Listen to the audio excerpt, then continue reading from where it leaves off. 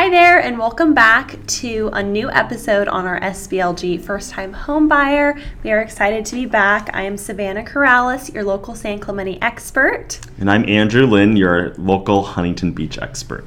Today we're here with a fun episode for you that's very real, and we're going to be talking about the emotional roller coaster of buying a house. Yeah, and I just wanted to shout out to one of our listeners that provided us this idea of talking about the emotional side of things, because I think in our previous episodes we've talked a lot about the technical aspects, logistics.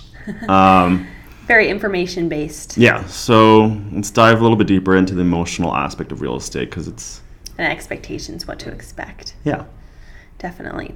So we'll start off with a little fact, a little information thing, and then we'll get rolling on the emotional roller coaster side of things. Yeah. So the national average of offers per household is 4.8 offers. So as a buyer right now, you're competing against different people. Different people, yes. You're competing against many people, I would say, right now, because it is a seller's market. Yep. And so it's really important to be able to not get discouraged, be working with a great agent, and go about the process knowing what you're getting into. Yep. Because at the end of the day, you're competing against 4 to 5 other people. Yeah, at least. And I think this builds off what we've talked about in previous episodes of doing a buyer strategy session, also writing a competitive offer as well will definitely help through the process. How to choose an agent. Yep. But I think the main thing is that you don't get discouraged. Mm-hmm. So I would say as much as it takes your hopes and your expectations to submit your first or even second offer, and you almost might even get attached to that house because you walk in, and if you have strong enough feeling to submit an offer, it's like, how can you not get attached to that house? Right.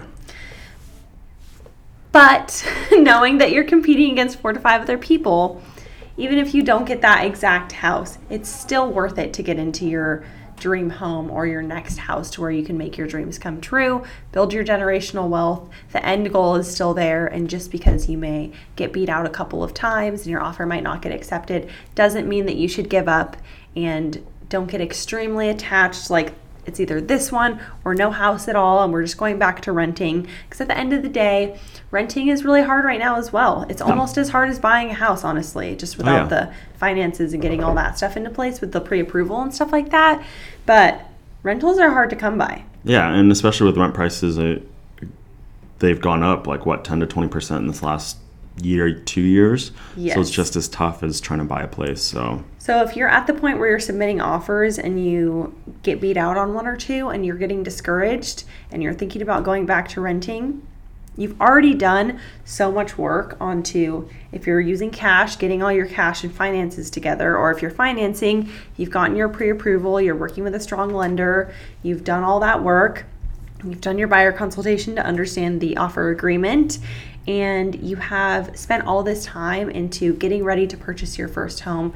Don't get discouraged and back away just because a couple haven't gotten accepted and gotten you into the door to the house that you wanted. There are other houses out there, and the goal and end goal is still there. Going back to renting, with how expensive prices are right now and how competitive it is to get into a rental right now as well, you're going to be spending the same amount of time getting into a rental and also throwing away all that money that you could be saving up for yourself. Right, especially if you already have the down payment, the mortgage payment figured out and everything. Yes. I think it's important to just continue and persevering. And I mean, the holiday season is typically a slow season. There's not as much inventory, but I think it's a perfect time because there aren't as many buyers out there that are looking. So you have a little bit less competition as well, too. Yes, definitely. And I don't want to say this to discourage you, because both Andrew and I have written first offers for clients, and we have gotten them into a house right off the bat on their first offer that they've submitted. It's rare. We just want to make sure that you have your expectations set up that doesn't always happen. And with 4.8 offers for house, you could be submitting 4 to 5 offers before you get into the house that you really want. Right. And then one client that I've been working with, or that we just found a property and closed escrow on, I had been working with them since February, and it's been about 10 months before we found them the perfect home and submitted an offer, got accepted, went through escrow, and got them their keys. Yeah. I mean, we probably submitted, I want to say 3 to 4 offers before we finally got one that was, the house was perfect, they loved it, and got it accepted. Into escrow. And then escrow. So if you thought getting into your offer accepted was an emotional roller coaster, then getting into escrow is also an emotional roller coaster. Yeah. Because there's a lot of unknowns that can happen in escrow. And escrow itself is a good thing to have. It's like your homework period. It's your homework period. It's like when you buy something from Nordstrom and you know that you are able to take it back if something's wrong with it.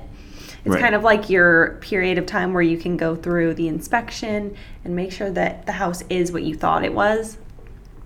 When you have your hopes set up so heavy on this house and then you get into escrow and you find out, oh, the house needs to be tented for termites, and there's also some plumbing work that needs to be done, and there's a divot in the floor, and there's a scratch on the wall, and you get this whole list from your inspection, and you're like, can be very overwhelming. There's all these problems. Right. I've never seen this before. It's a 5-page thing about all the things that a home inspector noticed that could be wrong with the house. Right. And I think in a new build, you probably will have less things that will come up because it's newer. But with older properties, there's going to be things that come up. As you mentioned, I had one escrow where the AC stopped working and it was leaking from the roof, or from the ceiling rather. And it was just working with the seller to solve the problem and find a solution for it. Yes. So your agent's there to help you go through that, and your agent's there to help you solve the problems and find a solution for it. Exactly. We are problem solvers. That's what we do at the end of the day. We solve people's problems. Yeah. So don't get discouraged by an escrow process or possible repairs that need to be done. There's always a way to come to a mutual agreement between the two parties and make sure that everything gets done one way or another. Right. And then, I would just say, think about the end goal. You want to live a certain lifestyle. You want to be in a certain area. That's why you're looking to buy a home. You want to build your generational wealth, your equity, and enjoy having a place to call home that's your own. Yeah. So how worth it is it going to be at the end of this when you get through everything and you're able to invite your friends and family over to your house? Create new traditions and new memories. Especially with the holiday season coming up, Christmas and all the holidays. It's really exciting to be able to think about having your own house to start all those new traditions in. Yeah. So I think the message is just to continue to persevere. Yes, it's not always going to be easy, but it is going to be worth it. Yep. All right. All right. If you have any questions, as always, please email us at podcast@SB Luxury Group. We'd love to help you, and we hope that this helped to make sure that you get into your home of your dreams, that your agent can help you throughout the entire process to make it seamless and not discouraging. Yep. And I'm Andrew, and you can find me at Andrew Lynn Homes on IG and Facebook. And you can find me at Savannah Corrales on Instagram and Facebook as well. And the team, SBLG, what is... SB Luxury Group on Instagram, and you can find our website at sbluxurygroup.com. Not a good team member today. But I normally am every other day, so yes. All right, see you guys next time. Have a great rest of your week. Bye.